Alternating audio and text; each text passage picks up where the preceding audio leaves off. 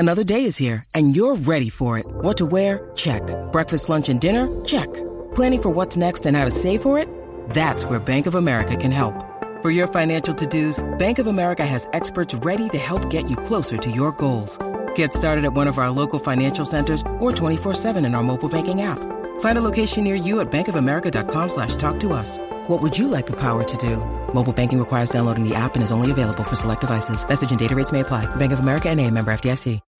When you need mealtime inspiration, it's worth shopping Kroger, where you'll find over 30,000 mouth-watering choices that excite your inner foodie. And no matter what tasty choice you make, you'll enjoy our everyday low prices, plus extra ways to save, like digital coupons worth over $600 each week. You can also save up to $1 off per gallon at the pump with fuel points. More savings and more inspiring flavors make shopping Kroger worth it every time. Kroger, fresh for everyone. Fuel restrictions apply.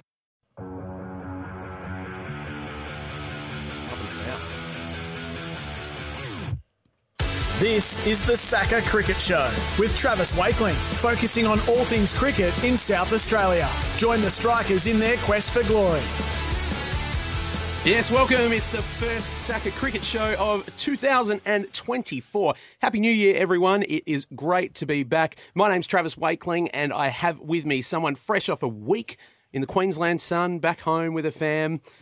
I'm joined again by the Strikers and Scorpions star player, Jemma Barsby. Welcome back, Jem. Hey, Trav, how you going? Good, thank you. I told you we'd have you back. Yep, thankfully I passed the first test, so we're back again. Love that. Did you have a nice cruisy break? Yeah, it was very nice. Yeah, like you said, I was back in Queensland. It was very, very humid and a lot of rain, but it was lovely to spend some time with family and friends. And you're back into training this morning as well? Yep, straight back into training. We trained a couple of days prior to New Year's Eve as well, so we've got a few games coming up, so yeah, had to get straight back into it. Yes, well, we'll talk about that a little bit later on the show, but we do have a big show coming up today. So you and I have a little bit of a top 5 comparison going on today. So we'll talk the viewers through that in more depth, but we're going to talk about the top 5 South Australian performances across 2023, the calendar year. So that'll be exciting. We've got Cam Boyce from the Strikers joining us for an interview. He had an outstanding performance on Sunday night for New Year's Eve, 1 for 15 off 4 overs. So we'll talk to him about his form. Then we're going to have our Redback and West Torrens opening batter, Kelvin Smith, to talk about his incredible cricketing journey. He's got a really interesting story, so can't wait to hear from Kelvin. And then our night watchman is a man who holds baggy green cap number 416 and a first-class batting average of 3.63. So we're going to have a chat to him a little bit later. I'll see if our listeners can work out who that is before we reveal all later in the show. But we've obviously had a couple of test matches on in the last week or so. We've had the men's team obviously playing in the Boxing Day test and our women's team playing in their series over in India. But I just wanted to quickly jump into the performance of Alex Carey in the test match. He has a knack for coming up and performing when he needs to, and especially when the team is in trouble. So he had an outstanding performance in India in the game that we won, where he scored a vital 50 in that game. And then again, Lord's first test, the first test in Edgbaston. He had a great game as well of the Ashes when we really, really needed him to perform. And then again on the weekend, he does it one more time, just to shore up his spot. I think that 50 against Pakistan, whilst it might not sound like a huge score, if you look at the situation of that game and how he's come in and scored those runs when he's under a lot of pressure, for his spot. There's been a lot of talk in the media about his spot, but to have him come in and score the runs and also wicket keep, first class. What are your thoughts on Alex Carey's wicket keeping and performance in the Test team, Jem? Yeah, like you said, he's obviously come out, and when the time counts, he's been able to step up and put that performance together. And like you said, I think that innings against Pakistan where he came out and made that 50-odd, you look at it, probably, even though people have said that Marsh, when he got dropped on not many, that probably changed the game, I reckon. Yeah, Carey's 50-odd there really helped that as well, because if he got out cheaply there, then there's those less runs there as well. So I think Carey's been able to do it time after time, and I think that's credit to him, especially when he's been under pressure, where the media's right on his back. He's been able to step up and cement his spot, and it's really nice to see that they're finally probably backed away a little bit. But I think it's also healthy competition for him as well, where he knows that if he doesn't perform with bat and gloves, that just Josh Inglis is right there with him. But I think it's healthy competition. But I definitely think he's above Josh Inglis at the moment. And it's great to see our South Aussies do well, and that's why we like to highlight these things. But we've also had another outstanding South Australian performance over in India. How about Talia? Yeah, she's been killing it. She obviously scored back-to-back 50s in the Test match, where a lot of the batters for India and Australia, mainly Australia, really struggled in those conditions. It's something that the Aussies aren't really familiar with, and she was able to come out and score those back-to-back 50s and then come out and make 68 not out in the first ODI as well. So she's had a really good series thus far, and they've got one more ODI before they go into the T20. So hopefully she can continue that form into those games as well. Love that. It's and it's great to see our women's team playing Test cricket in India. It was so cool. I don't know how much of the game that you caught, but it was so cool to watch. Some outstanding performances, and it's great to see the similar trends with the men's game as well. You know, our spinner Ash Gardner taking a silly amount of wickets, and those conditions being incredibly difficult to bat in as well. So great to see. But we've really taken a spotlight here today on our South Australian individual performances of the year. It's a new year. We like to reflect. So obviously we've taken a bit of a spotlight on our South Australian key performances of the 2023 calendar year. We've got a top 5 performances each, don't we, Jem? So I'm gonna send it over to you to kick it off, and then I'll follow and see how close we get. Yeah, the pressure's on. So I kind of went to start with my number 5. I've kind of gone a team performance, but there's the individual performances in there as well. So my number 5 to kick it off is the Shield games the Redbacks played at the Gabba against Queensland. That was an unbelievable game. They ended up winning by 3 runs, and it was pretty exciting. But the performances that led into that was Henry Hunt making 162 in the first innings, with Nathan McSweeney making 112 not out.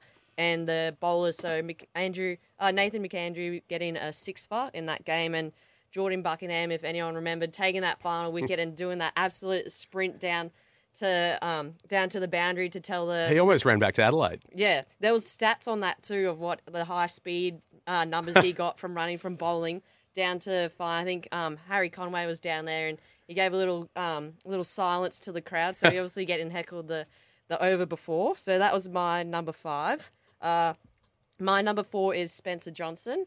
Obviously, he's had a pretty remarkable last year. So he obviously debuted for Australia in the T20 and ODIs. And then obviously very recently got picked up in the IPL for 1.78 million. So must be nice. He's loving life now. He's sorted. Yeah, absolutely. Especially from where he's come from with all the previous injuries he's had and not really having a contract as well. So it's pretty remarkable last 12 months for him. And then I've had a combined number 3 for me. So I've got Bridget Patterson becoming the second highest run scorer for SA in WNCL history, which is pretty incredible. And also Amanda Wellington, who's taken the most wickets for South Australian WNCL history. So that's something pretty incredible by those two to be able to do that. My number 2, of course, is Jake Fraser-McGurk, his fastest one-day century off 29 balls. That was insane. Yeah, at Karen Rolton Oval. That was unbelievable to watch that. I think we obviously know what class of player he is, and just to continue to go out there and do it in 29 balls. Wherever the bowler was putting it, it was going for 6 and landing up on that Karen Rolton Hill. So, yeah. And great to hear during the week. We were chatting before we came on air about the fact that he's come out during the week saying he wants to play Test cricket for Australia. Great to hear that from a young player, and especially someone who plays in the way that he does. Yeah, absolutely. It just shows that Test cricket for Australians is something they hold pretty high class and remarkable as well. So, yeah, hopefully he's close to that, but I think probably more in the shorter format at this stage. And then, of course, my number 1, how can you go past Travis Head? Obviously, his World Cup performance, I'm saying both on and off the field. I think he was almost better off the field, wasn't he? Yeah, I think I was going to put his off-field antics, but I thought I'd go more cricket-related to start with. But his century in the final, making 137 and getting player of the final and the semi, I think that's something pretty remarkable, especially when he was coming off off a broken hand and missing a couple of the first games to then have that faith to come in and just go from that first game that he played. It was pretty remarkable. And that picture of him celebrating definitely got spread around the social media. So Travis Head is my number one. Love it. That's a great top five. Going to be. I think we've got a couple of similar ones in there, but I'll start with mine. So I want to start with a special mention because you actually had a pretty incredible performance yourself. So game one of the WNCL season, you can be excused for blowing off the cobwebs, having a bit of a rough start, but no way. Jay Barsby, 5 for 20 off 10 overs against the ACT. Now, what do you remember of that game? Because I was sitting in the office watching, and we were all going absolutely berserk. So, what was your memories of that game? Yeah, it was my first fiver in WNCL too, so something pretty special, and that was my first game captaining the Scorps as well. So I was just probably more focused on trying to put a performance out there, being the captain for the first time and trying to lead from the front. So I'm just glad it kind of paid off. And I remember I've been close before. I got a 4 and I dropped my 5 as a caught and bowled. So I had a caught and bowled in that game as well. So I'm glad it stuck this time. Yeah. No, so that was a great performance. So that was a definite number 6. But I also left out Jake Fraser McGurk, and the only reason was because it was a losing side as well. So these next 5 performances, I'm pretty confident that the listeners will agree with. Hopefully, we'll see. All right, so number 5, I've got Amanda Jade Wellington against WA. She had 3 for and also scored an incredibly important knock of 73 off 58 when she came in at 6 for 132 and we were really struggling. Managed to get us up to 263 as a total, coming in at number 8. Very, very important runs, and to top that off with 3 wickets as well. An incredible individual performance. Number 4, I've got Daniel Drew, 208 versus Western Australia. So I do like performances against Western Australia. They're a well-performed state, but a huge upset win by the Redbacks earlier in the calendar year, so last season. Daniel Drew's 208 in the first innings set the tone. We ended up making 450 plus and putting WA out of the game, which is, they ended up going on to win the Shield. So an incredible performance from Drewy there. Number 3, we have Spencer Johnson. Now, you mentioned his incredible season, debuting for Australia in multiple formats and taking the BBL world by storm. He also played in the 100, and he had one game where he took 3 for 1. Not bad. That's a pretty good day at the office. When you've got a wicket tally higher than the runs scored, I think you're entitled to make the top 5 list. So Spencer Johnson, well done. 3 for 1 in the 100. You can take out number 3.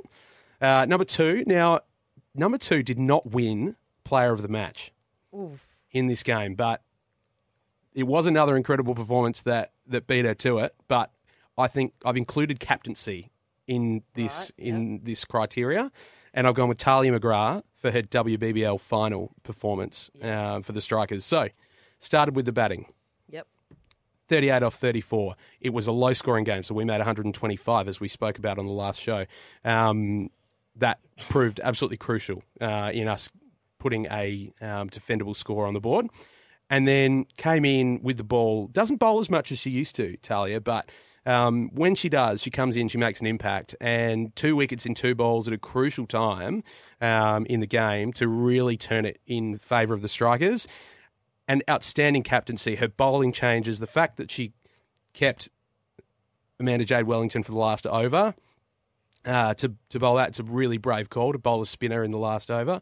But I just think incredible captaincy and a great game. So I've given that number 2. Yeah, not bad. She loves to step up when the moment counts, and you could see in that celebration when she took Laura Harris that she actually went off and gave the crowd a bit of something to get up and about with. Which, yes, she did. Yeah, she only does that when she knows that it's important time in the game. So no, outstanding performance. And then number 1, we are absolutely aligned. Travis Head, ODI World Cup final, incredible. That he started with his hand was, in all sorts of trouble going into that first game.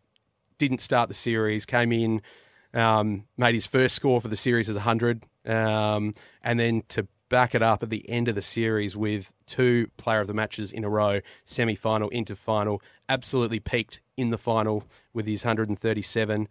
Incredible performance, and off-field to follow suit as well. Not to mention as well, he also got the player of the match in the World Test Championship final. So pretty incredible year from Trav, and probably could have taken out 3 of those 5 spots really, but I've focused on his ODI World Cup final with special mentions to his other 2 as well. So well done to our top 5s. If you've got any thoughts about our top 5, please let us know via the socials. We would love to hear about it. If we've missed any, hopefully we haven't. We've kept a pretty close lens on it all, but that's been good fun. So thanks for doing that with me, Jem. We'll head to a break now. After the break, we're going to chat with someone who nearly got the Strikers over the line on New Year's Eve with some very economical bowling. It's going to be Cameron Boyce from the Strikers.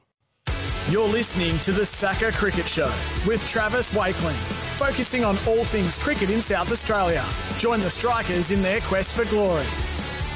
Yes, welcome back. It's the SACA Cricket Show with Travis Wakeling and Jemma Barsby. We're here at number 1 King William Street at Studio Lumo, a beautiful place to do radio. Come along and give us a wave if you're walking past.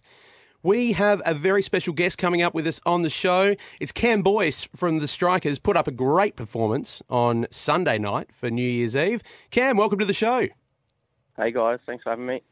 Great to have you on, and obviously a disappointing result on Sunday night, but mate, you played pretty well. Talk us through the night and how the boys are feeling heading into the rest of the season. Yeah, mate. Look, it was obviously a tough night for us. We had high expectations going into the game, and it would have been really good to, pay back some of the fans that obviously came out. There's a full house, so disappointing way to lose. But I think any time there's over 400 runs scored in a game, you sort of tip your hat either way. So. The boys are feeling pretty good. We're in Perth at the moment, so beauty of it is we've got a couple of really hard games coming up. Perth twice and then Hobart twice, home and away. So we just got to get back on the horse and try and get a few wins under our belt. I think we sort of got a squad here that once we do get 1 or 2 wins and get some momentum, we'll be away. So yeah, fingers crossed. Yeah, like you said, obviously over 400 runs were scored on that night, and you were the only bowler to not concede a boundary. What did you put that down to, especially on a really nice batting track at Adelaide Oval? Oh, Jem, look, I honestly didn't think about it too much before the game. I just had really, really clear plans going into it. I think, a few nights before that we played in Marvel, against the Renegades, and I bowled the same way I did in this game, and probably in 80 of the games that I've played so far. So one thing that did change a little bit was my family arrived a day before. So, I don't know. I spent the day with the kids, and I actually just didn't really think about cricket too much. It was just sort of doing the everyday dad stuff. And, before I knew it, I was at the ground, and it almost just felt like another game of cricket playing, back home and playing grade cricket, that sort of thing. So it was sort of, I just went in with a really clear plan, and I wasn't really thinking about the game before, and, just stuck to my strengths. That's great to be able to get that insight on how just having a sort of relaxing day, just with the family doing normal stuff, and then you can come out and perform in front of 40-odd thousand people. It's an incredible mindset that you've taken in. So, mate, well done and really well performed. I'm just thinking it's your second season back at the Strikers now. You obviously started with us many, many moons ago. You've played for a few different clubs across your time. In your last game for the Renegades, you took a double hat-trick, and then you've ended up with us the next season. How are you enjoying your second coming at the Strikers? Oh, mate, I've loved it. Thanks for reminding me of that as well. Yeah, 5 and double hat-trick, and then they sacked me. So, no, that's all good. But yeah, no, I'm loving it. I loved when I was here 10 years ago, actually, and I've always loved coming to Adelaide and playing state cricket and all that sort of stuff. So, yeah, look, it's we're pretty lucky to do what we're able to do and travel the country and be based in such an amazing city like Adelaide, and obviously playing at Adelaide Oval. It's the best ground in the world, as we see from the New Year's Eve games as well. I think that, I was pretty fortunate. I played, I think it was 2 New Year's Eve games leading up to me actually playing for Adelaide when I played for Hobart Hurricanes. So they're such a special, games to be a part of. And that's what I said. I think that's the most disappointing thing about the other night is that we just feel like, we really could have repaid the fans a little bit by obviously winning that game. And we knew how huge it was in the context of our season as well. We're just getting some momentum. But, personally, I'm loving it. As I said before, like I've got the family over now. So, things are a little bit different with my prep. I say that, it was a nice relaxing day the other night with the kids. But I've got a 2-year-old and a 5-year-old girl, so it was far from relaxing. But it just sort of puts things into perspective, I think, which is good for me. And do you find any, extra responsibility now? Obviously, we lost Rashid Khan before the comp even started. So have you found that your role or the expectation has changed for yourself coming into this season? Maybe a little bit before I sort of come away. Like, obviously, when I found out Rash was not going to be here, it's a bit of a bummer for everyone, isn't it? We know, what Rash can do and how good he is. But I guess personally, I don't think about, that I have to fill any voids that he sort of previously does. I'm a completely different bowler to Rash, different speeds, different trajectories, and, I guess we think about the game a little bit different as well. But one thing I've always sort of said is, I'm really proud of my record and my numbers that I've put up over my 90-odd games. So I think it's really easy to compare, players, and you do the same with batters and fast bowlers as well. You sort of look at someone else's numbers and think, how can I be better and all that sort of thing. But, Rash is a freak of a player, and, he doesn't just do it in the BBL, he does it all around the world. So I don't really think about it too much. Obviously, it's, it would be nice to have him, but I would actually hope that if he was here, we would play together as well. So I think that was one thing I was really looking forward to when I first re-signed with Adelaide, was to actually come back and play with him and just sort of see how we work together. But unfortunately, through injury last year for me, and then him being away this year, it hasn't sort of happened. But look, it's not really something that I think about too much. Obviously, it's in your back of your mind. Sometimes you think about the what ifs, but I just try and do what I do. Like I said, I'm really proud of my record, and once I finish, hopefully I'll have some good numbers up there that I can be proud of and that my family can be proud of. And I think it's probably just at that point now where it'd just be really nice to win another title. So as I said earlier, I think we're at that point now where we probably, the fans deserve us, to put up some better performances. So that's what we'll be trying to do in the next few games.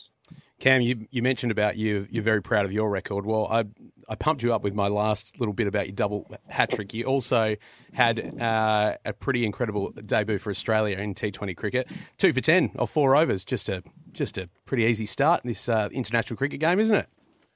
Yeah, the wicket was really flat and wasn't turning, and really hard conditions. So I think I did really well that game. But no, that's a big. I went to Dubai for a one-off game, and the wicket was absolutely ragging, and the conditions were pretty well suited for spinners. So in terms of what you would sort of want for an international debut, you probably, as a spinner, you got what you want. But it's funny, sometimes conditions like that can actually work against you as well. Like, the ball was spinning so far. It's been like that a couple of times at Marvel over the last few years, to be fair. Like, the ball, when it spins, really far, the batters have different plans. They sort of play you a little bit differently. So, it can be a challenge in itself. But, as I said before, mate, like, to be able to play some games for Australia, it's something that I look back at now. And particularly given now I've got kids of my own. So, it's just almost about, making them proud. And at the end of the day, I'm a pretty realistic person. Like,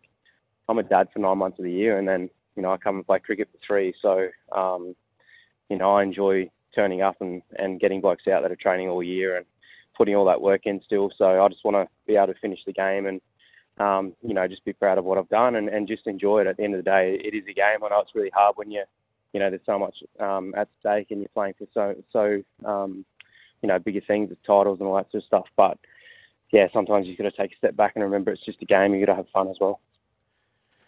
Yeah, no, that's you've got an incredible mindset, mate. That's a really good listen, actually. So you turning our attention to Wednesday night at the Furnace, as they call it, over in the West. You're playing against the Scorchers. They're a formidable opponent. How are we going to win that game? Who's the key players we need to stop? And sort of how are we going to get the job done over in Perth in a game that we really need to win? Well, I actually come on the show hoping that you guys are going to give me some answers to that. So Well, Jemma might be able to help more than me, I reckon.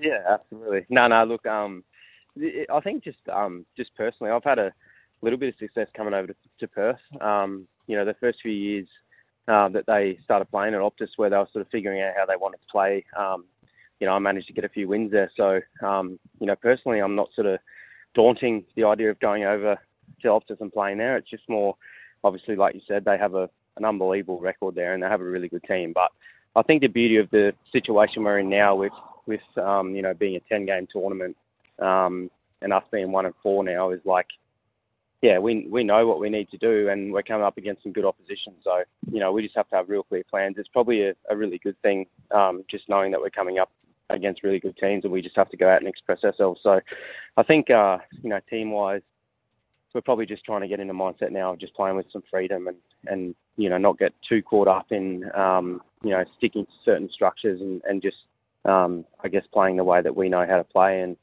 I had a coffee this morning with David Payne and we were just talking about the same thing. And we said, it's hard sometimes. You feel like you have to go in and play to certain structures and, you always have a mindset of team first sort of mentality, but sometimes the best thing to do as an individual is just to be selfish, worry about yourself, do your own, or sort of figure out your own plans and just nail them. And 9 times out of 10, if you do that, it helps the team. So, I think if we have that sort of mindset, we'll go right against these guys. I mean, we've got an awesome batting lineup as well. So there's no doubt that we can put up some good numbers batting-wise against their really good bowling attack as well. But as we've seen in the last few games, we just need to, maybe tinker with a few things with our bowling and we'll be fine. So, yeah, we'll be fine. So we've come this far in this interview and I've been holding on to this question for quite a while now. So obviously we played in the WBBL final and I look across to the Brisbane Heat and I see yourself in Brisbane Heat colours. Can you please tell the listeners what you're doing on wearing Brisbane Heat colours, please? Yeah, sorry, when was that, Jemma? I don't actually remember that. Yeah, because you're on the losing side. So, yeah. So, Did you think it was camouflage because the uniform's a similar colour? Yeah, I didn't know where I was. I was just in this weird state of mind. So, I was lucky enough to get asked by Ashnoffke a few months ago now to join the WNCL squad. Back up in Queensland and help a few of the spinners out there, and it just sort of it progressed into starting off with helping the spinners and just more of a, all-round role. So I think they had in the back of their mind that once the WBBL rolled around, I'd sort of be in and around and just sort of help out the girls as well. And honestly, it's been something that I've really enjoyed. So, I didn't travel up until the final. I did all the home games and just helped out the spinners and just offered a different, voice around the squad. And I guess the girls probably gravitated towards me a little bit, just given the fact that I was still playing. And one thing I said to them at the start of the tournament was, anything that they've gone through or been through or going to go through on the field, I've done it all. And I understand the highs. There's so many highs, but the lows suck. And, it's just the game that we play. So, I found the girls really giving in that aspect. And I felt really fortunate, to be honest, to actually go inside those rooms with the Heat girls. They've had a lot of success and they've got a really, solid core group of players. And yeah, so it was sort of obviously different for me going into that sort of setup. But it was something that I was pretty grateful for from Ash and JJ to, to be allowed to go in those rooms. Like I said, the Heat have had a lot of success over the last sort of, X amount of years that the WBBL has been playing. So something a little bit different. But yeah, it was sort of mixed feelings for me, to be honest. I actually said, I ran into Ports one day when I was down there at physio and I said, it's a win-win for me. So, if we win, it's great. I look good. If we lose, well, I'll play for the Strikers anyway. So, change the top over pretty quickly. Yeah, I did. I had it underneath, actually, just ripped it off. So, look, it was awesome. I think that, having girls myself as well, I said this to the girls after the game, they were pretty gutted after losing as, Jem, you understand, as I said before, the highs and lows, you sort of on one side of the coin, either way, but the girls are obviously pretty gutted. And I said, look, for me, where I sit with it is that my girls now are only, 2 and 5 and the girls' game's going from strength to strength each year. So, me being involved with the Heat girls this year is, my daughter, my oldest daughter Bonnie, like she's nearly 6 and she's never showed interest in cricket, the first 6 years of her life. But now I'm coaching the girls, all of a sudden she wants to sit in front of the TV and ask me questions about, who's playing and all that sort of thing. So we talk about, growing the game for the next generation, all that sort of thing. And I think that's the main point there is that they're going to keep, inspiring young girls to play. Whether they go down that track or not is up to them. And as I said, my oldest daughter, she had no interest. I mean, I tried to get her in the backyard a couple of times and show her a few things, and she didn't want anything to do with me. But she sees Charlie Knott on the ground and smacking balls over cover, and all of a sudden she thinks it's cool. So, to me, that's the most important thing about it all is that, just keep growing the game. And as I said, the women's game's going from strength to strength. I think the fact that, playing that final in Adelaide and having the crowd that they did was amazing. So I think it's only going to keep growing the game. So, look, to your point, Jem, look, it was, as I said, it was win-win for me. But, I felt really bad for the Heat girls. But on the plus side as well, I'm a striker. So, look, I was equally happy for you girls as well. So I know, I mean, how many weeks are we now? Maybe about a month out. You girls will just be starting to settle down on the celebrations, wouldn't you? So, only just. So, only just. So, Sorry. No, it was a good game, though. They're firing up for Scorpions games this week. Mate, that was a really, really great chat. So good to have you on the show. And I reckon that you two could probably chat for hours about spin bowling. And sounds like your daughter will be spinning them around corners in no time as well, mate. So good to have you on the show. Best of luck for the rest of the season and obviously up in Perth this week. And we look forward to watching on and seeing you continue to bowl the way that you have been. Thanks, guys. Appreciate having me out. Thanks, Cam. Have a great one. All right, guys. See you later. Yes, that was Cameron Boyce from the Adelaide Strikers. A great chat. If you did miss any of that, you can listen back on the podcast wherever you find your podcast. Just search for the SACA Cricket Show and that's where you'll find it.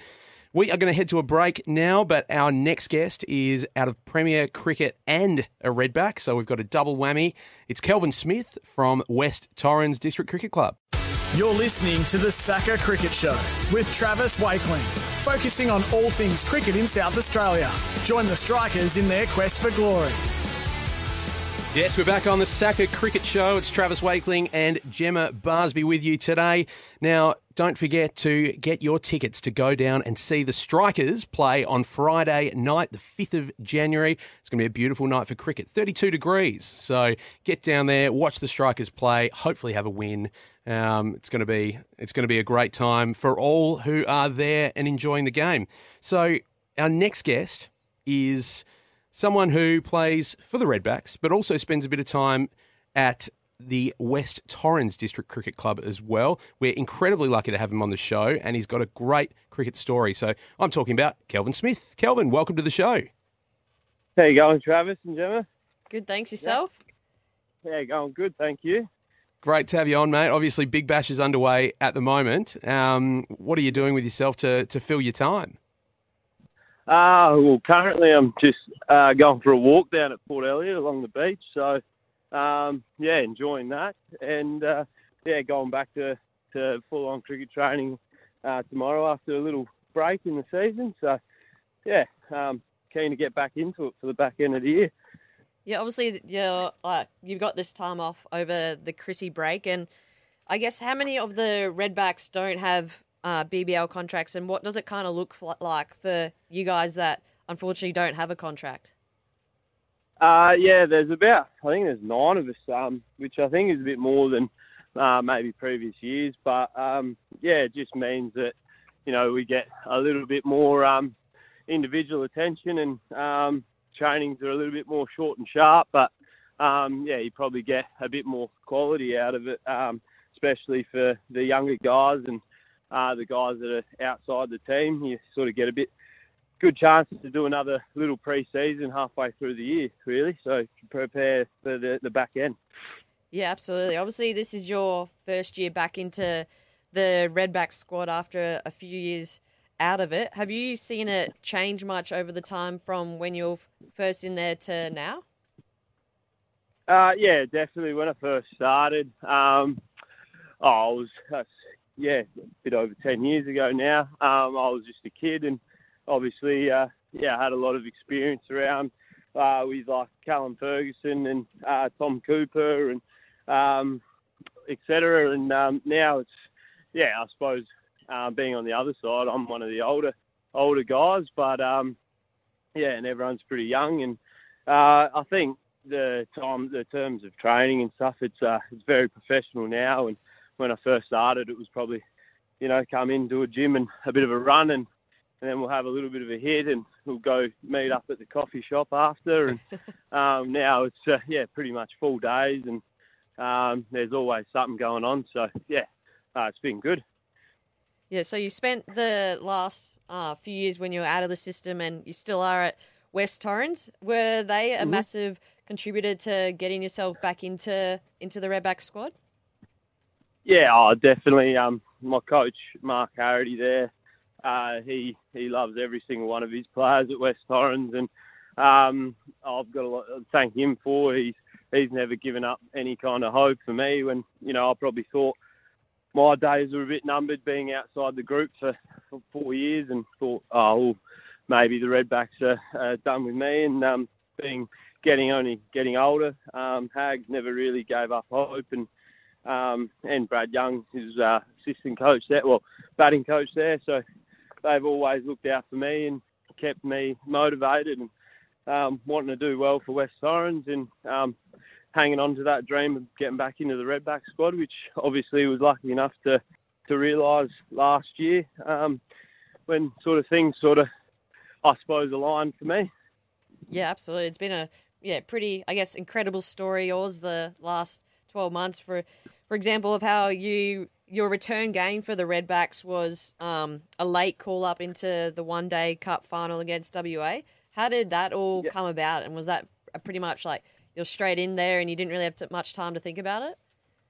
Yeah, well, it was probably the best way to sort of debut, I suppose, in a one-day final. I only found out 5 minutes, so I didn't have any sleepless night or anything like that. I sort of went over there with the squad of 13 and knowing that I was probably just there to sort of run the drinks and, if anyone got injured. And unfortunately, Jake Carter pulled a hamstring in the warm-up, and obviously things got a little bit frantic there. I'd heard a whisper, but I'd seen him warming up, and I thought he was all right. And then, Dizzy just walked over to me in the change room and was like, "Mate, you're in. What? Go do some catching," because in the warm-up I was only helping out, just fetching balls, throwing balls, helping the guys get ready, and then throwing out into the field. So, I think we were lucky that we were fielding as well. So had the fielding innings to sort of settle the nerves and go out there and, play with a bit of freedom. And you played pretty well. Tell us about your innings. You you started pretty quickly, actually. Tell us about your experience out there in the middle.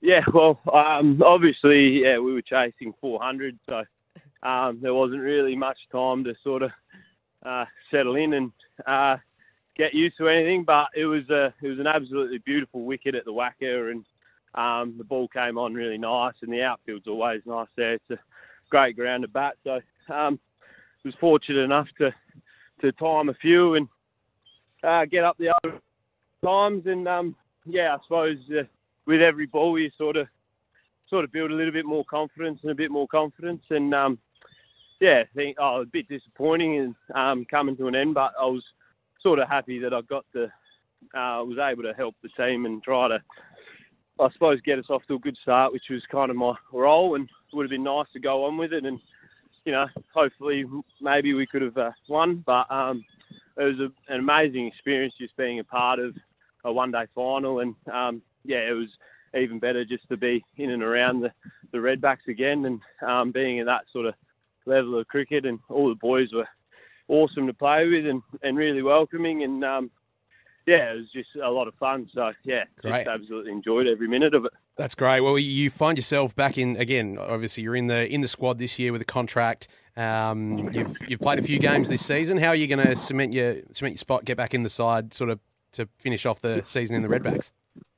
Yeah, well, I suppose since I got dropped, the recipe to get back in's never changed, and just try to go back and make runs and make big runs. And gotten a lot of starts this year, and it's probably been a reason why I'm back there in the first place is just making starts and not going on with it. So, yeah, just looking to occupy the crease for a long period of time and do the team thing and get in and go big and win games of cricket for West Torrens.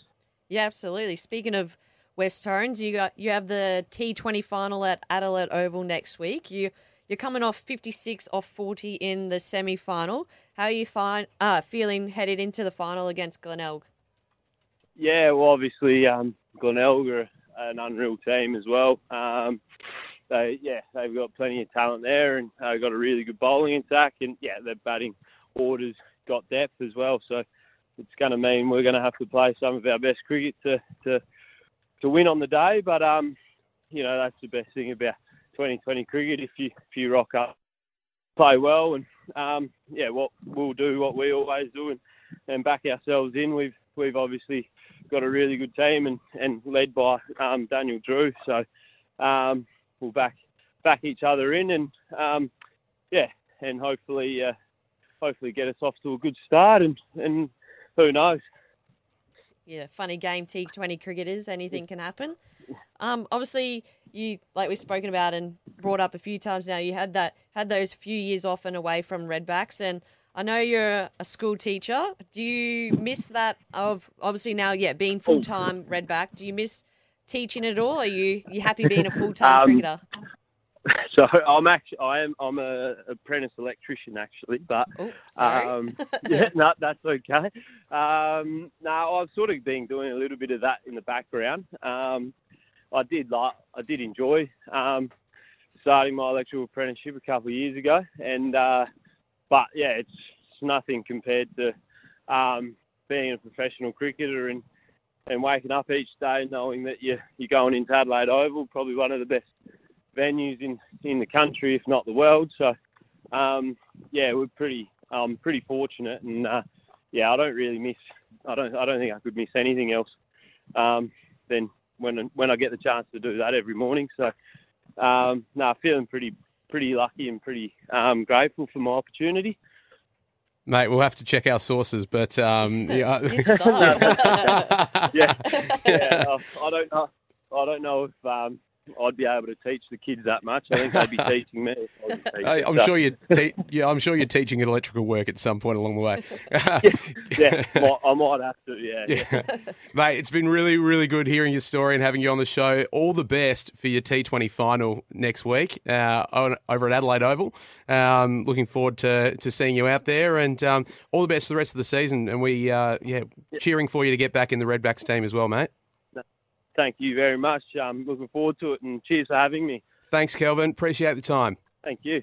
Yes, that was Kelvin Smith from the Redbacks and the West Torrens District Cricket Club. Great to have him on the show and hear about his cricketing story. Up next, we have the Night Watchman. I told you earlier that it is someone who holds Test cap number 416 and has a first-class batting average of 3.63. Of course, the man I'm talking about is Peter George. We'll see him after the break.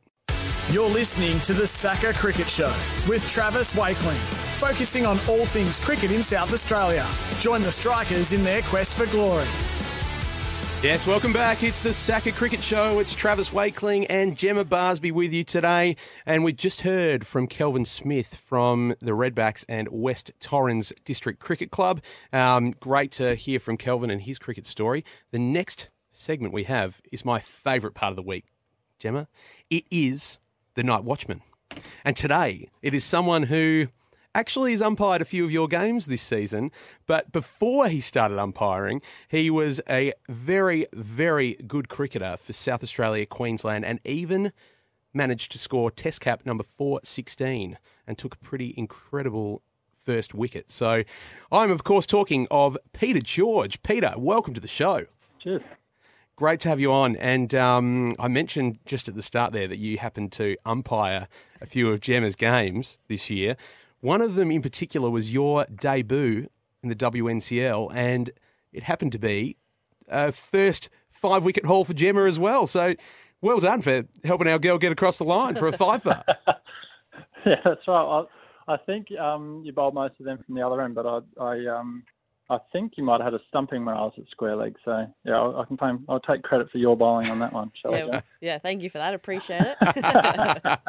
So, Peter, obviously we're gonna look back. We're going to take a walk down memory lane, and you played 64 first-class games. A lot of those were for the Redbacks, starting out in 2005 and 6 with a rookie contract, and then you spent a little bit of time out of the system. Came back in 08, 09 and sort of took the world by storm for a couple of years. What are your memories of the early days for the Redbacks?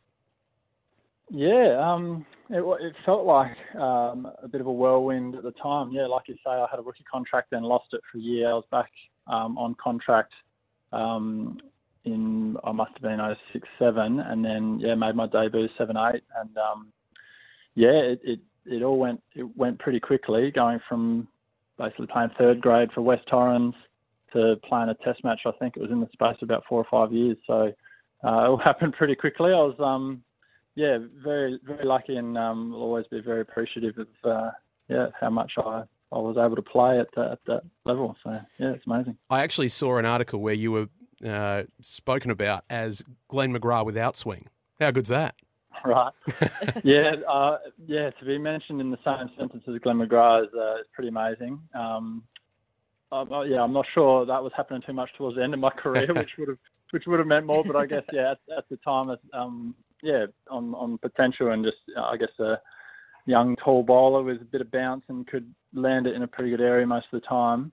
That was massive for me. He was my hero. Growing up and watching him on TV. So that was amazing.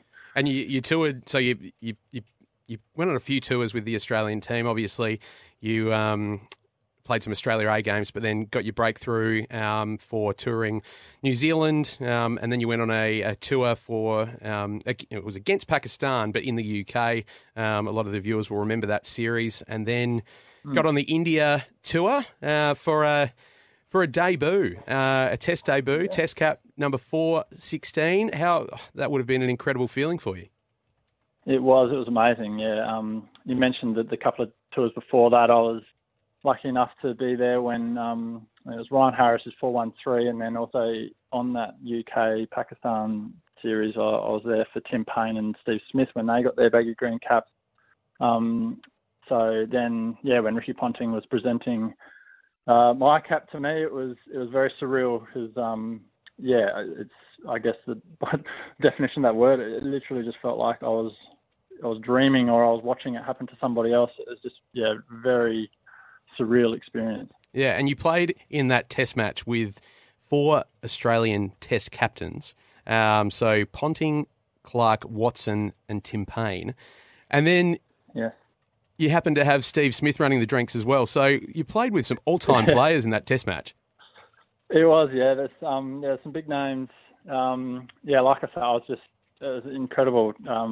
Like I say, about growing up watching Glenn McGrath, but obviously,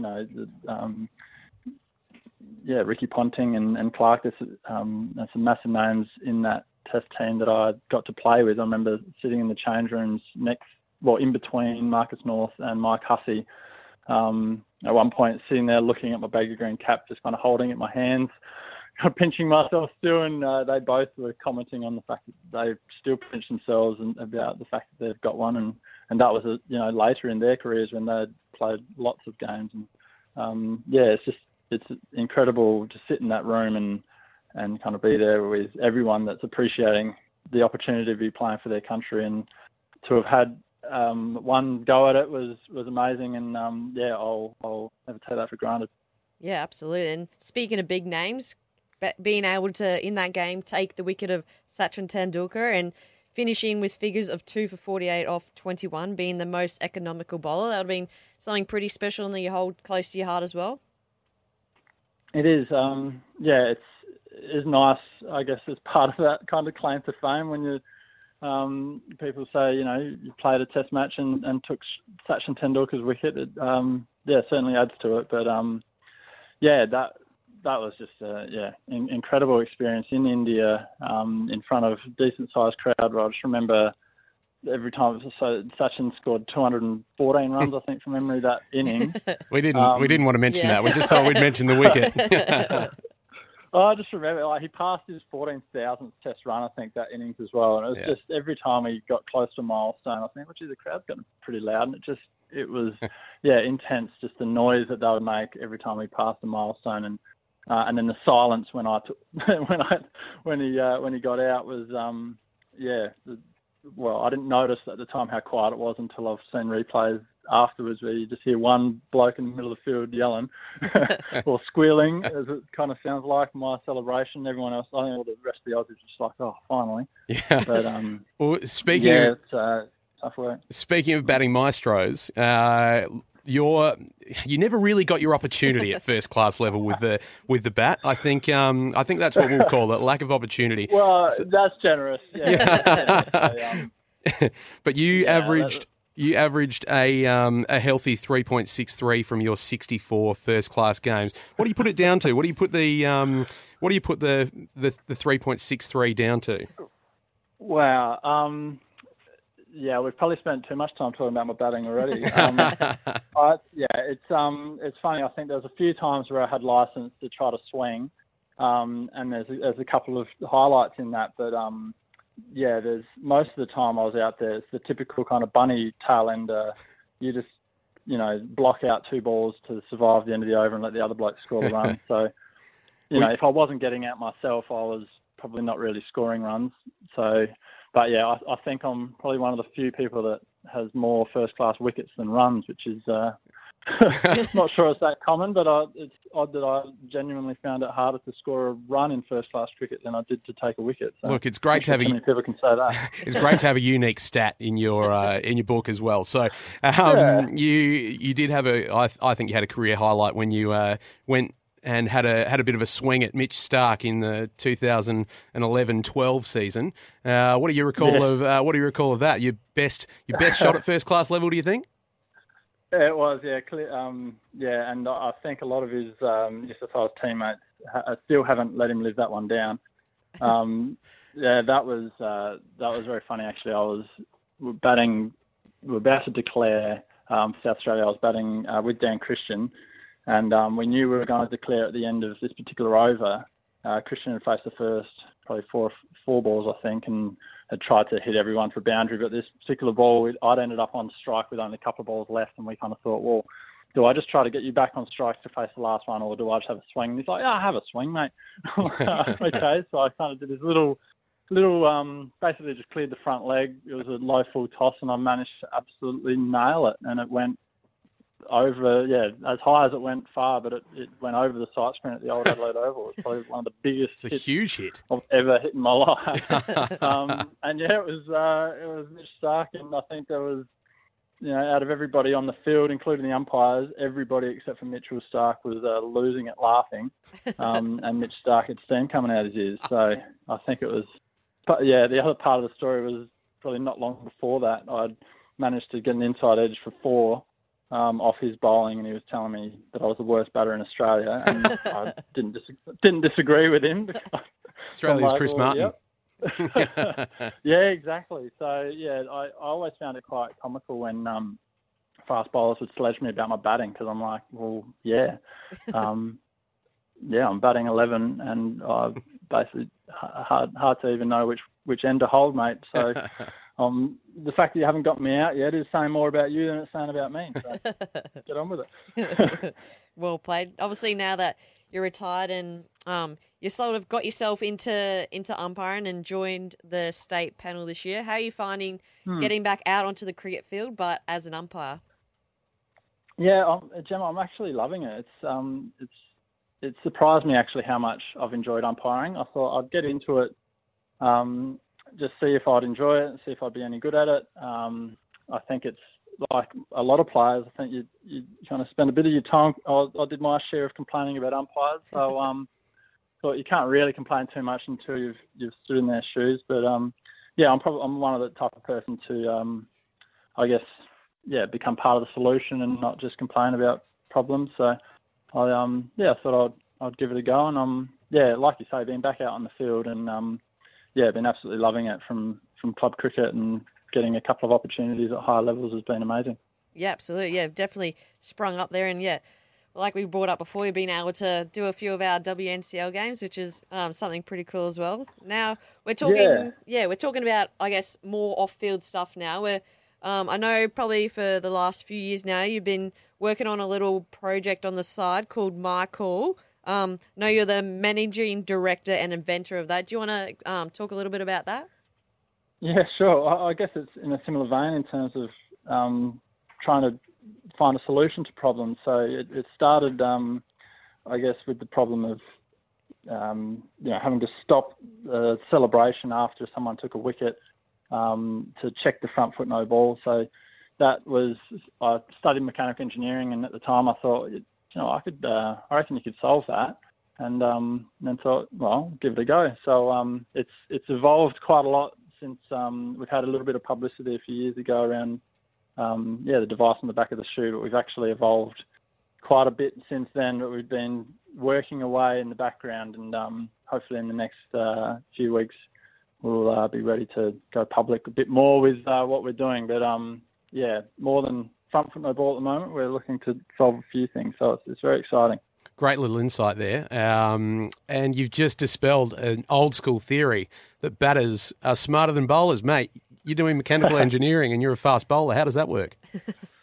Yeah, well, I think you do need some level of a few screws loose or something wrong with you to put your body through what it takes to be a fast bowler. But maybe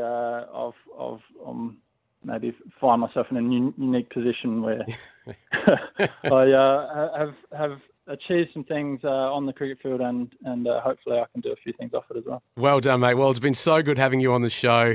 An incredible cricket journey, and still no doubt aspiring to take your umpiring to the next level and get on that international stage. So thank you so much for coming on the show, Peter. It's been great chatting, and all the best for the remainder of the season.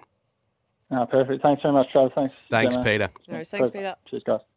That was Peter George, former Redback, Queenslander, Australian Test Cap number 416, and current WNCL umpire, Peter George. Great to have him on the show. Of course, that's all we've got time for today, but next week we've got a cracking show lined up for you again. So, Jemma, in your seat next week, I've got Daniel Drew, who I've conveniently given a little bit of a shout out to in my top 5 performances. So hopefully he was listening earlier when I mentioned his 208 against WA earlier in the year. So Drew, he's going to be coming into the studio right before he plays in the Premier Cricket T20 final later that day. So great to have Drewy on. We'll also review your Scorpions matches. You're heading up to Queensland this week? Yeah, hopefully the rain plays nice and we're able to get a few games in there and come home with a few wins as well. Maybe even a bonus point as well, Jem. That'd be nice as well. And then, of course, we will have had a Sydney Test match by that time as well. So we'll be discussing all things Test cricket as well. Thank you so much for joining us on the SACA Cricket Show today. It's been great having you with us, and thank you to Jemma again for coming on and being part of the show. We'll have you back again, hopefully in a couple of weeks' time. So good luck up in Queensland. Thank you, and thanks for having me on again. Thank you, listeners. Have a great week. We'll see you next time.